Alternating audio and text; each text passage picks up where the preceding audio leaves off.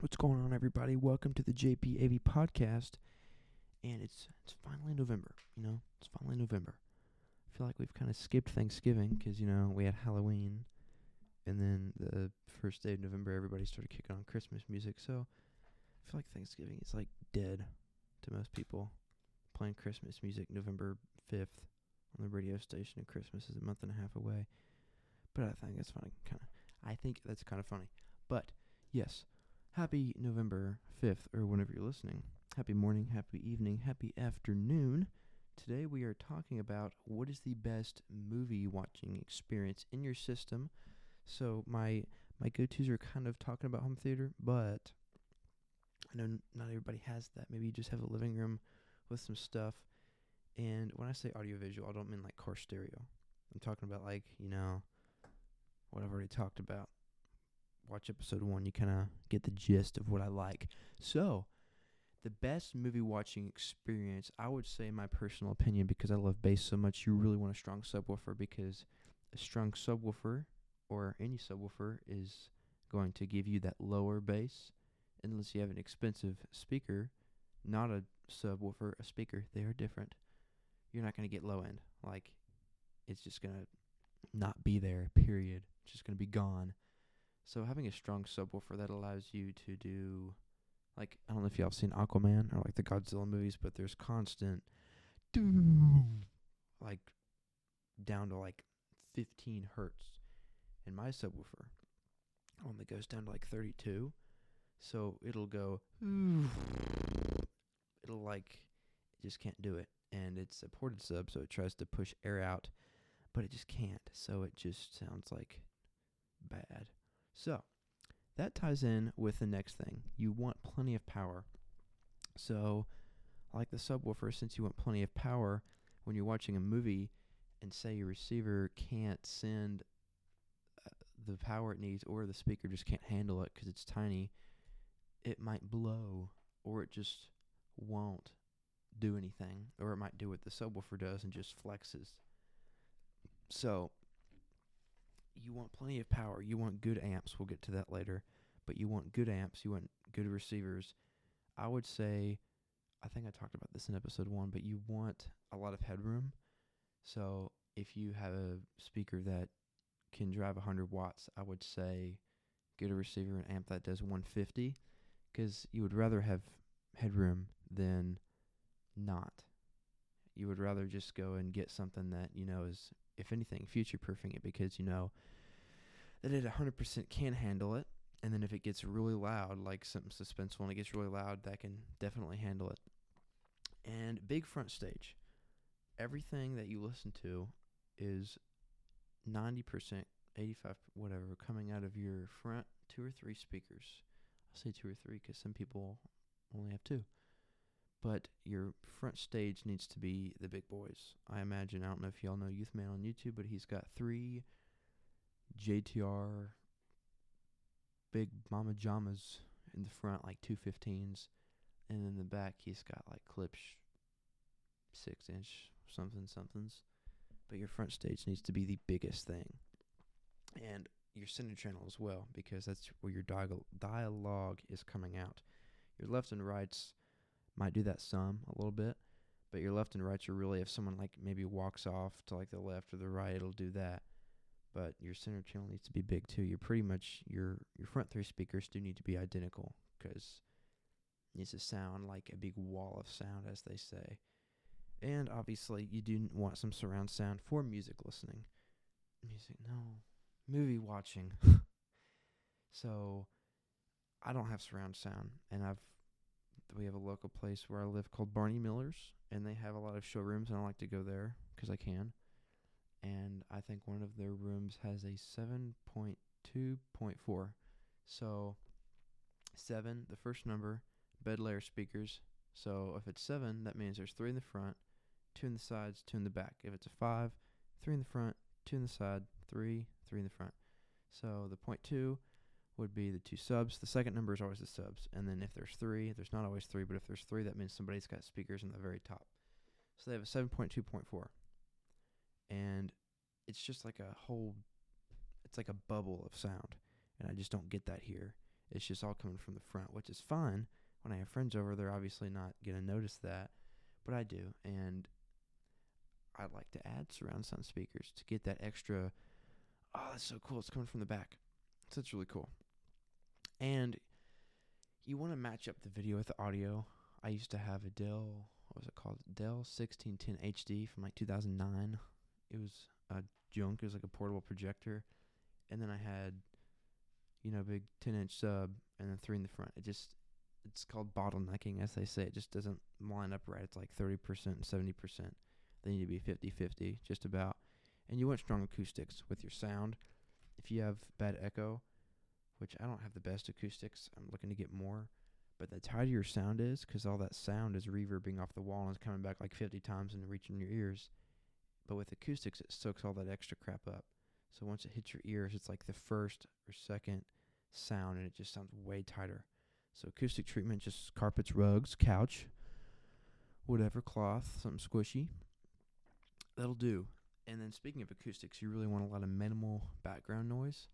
So what a lot of people do, they'll get like green glue put in between their, it's mainly when they're building a house, you don't rip up your walls to put it on, but some do. Make your insulation thicker. Put green glue in your walls. I know there's a lot more than that. I don't know. But to eliminate that stuff, I know some people, they've got like windows all around their house and they can hear, you don't want that. So,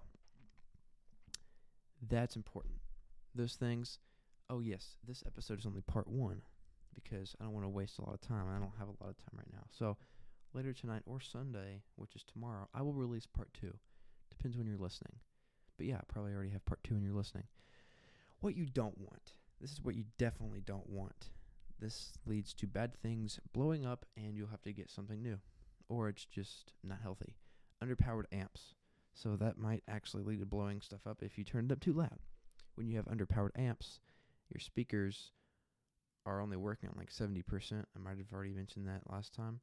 But if you have underpowered amps, it's restricting your speakers of, or whatever, your subs, of what they could be producing. And that's not good. And you also don't want what is called cheap bass or cheap speakers. Now, cheap bass, to me, it would be like a $100 Polk Audio sub from Amazon. Companies that don't make subwoofers primarily, I would stay away from. Like, I have a Klipsch sub. I've had it for like a year and a half. It's okay. But I'd like to get a SVS or a REL. That'd be pretty swag. SVS is pretty high up there. REL is like, it's pretty good. And another thing I've got here, I spelled that wrong. Low immersion level. So when I think of that, I think of video. So for me, I sit 9.5 feet away from a 103-inch 16 by 9 projector screen, which, real quick, long story short, 16 by 9 is your average TV, whatever.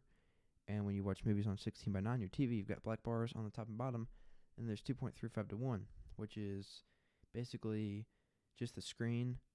It's shorter in height and longer in width. So there's no black bars. It's just the whole screen. It's just the movie, just like it is the movie theater. So I have a 16 by 9 screen, 103-inch, sit about 9.5 feet away, and it's pretty good. But for movies, I'd like to get a 2.35 because the screen itself is 52 inches tall. But when I watch a movie, it's only 37. So I say that because some people will sit too far away from a small screen, and it's more like you're watching the movie instead of like in the movie. There's no wonder that when you go to a movie theater, the screen covers the whole wall. That's for a reason. And speaking of walls, you don't want bright walls when you're watching a movie. You don't want to paint your walls bright color or yellow or white, because what will happen is when you're watching a movie, you turn the lights off, watch a movie, that screen is reflecting all the walls, and it literally is lighting up the whole room, and it looks horrible.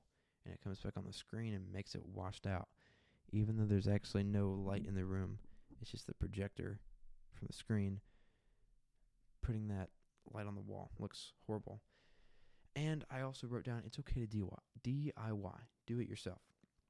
I know people who they save a lot of money, like building shelves, and they'll buy the wood, buy the brackets, like $50, just because they cut the wood themselves, and it would be like $120 on Amazon. But DIY saves a lot of money. Being handy is very convenient. And also, just remembered, not a lot of people think about this, but remember to calibrate.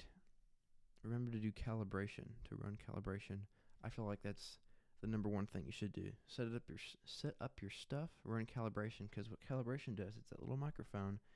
It makes beep beep noises out of your speakers. You hook it up to your receiver, and it does a test tone, like I just said, and it measures the acoustics in the room, tries to see how far away your speakers are, and basically if your room is acoustically treated or there's a lot of echo, it will try to compensate for that, and then obviously it'll probably get the distances wrong by a couple inches, and then you manually do that.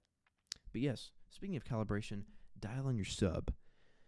If your sub does not sound good, it's going to sound really weird. And what I've learned, if you are sitting in a null spot, a space where there's no bass, I've learned that there's another part of the room where there is bass, and where you're sitting, there is no bass, and it's going upstairs.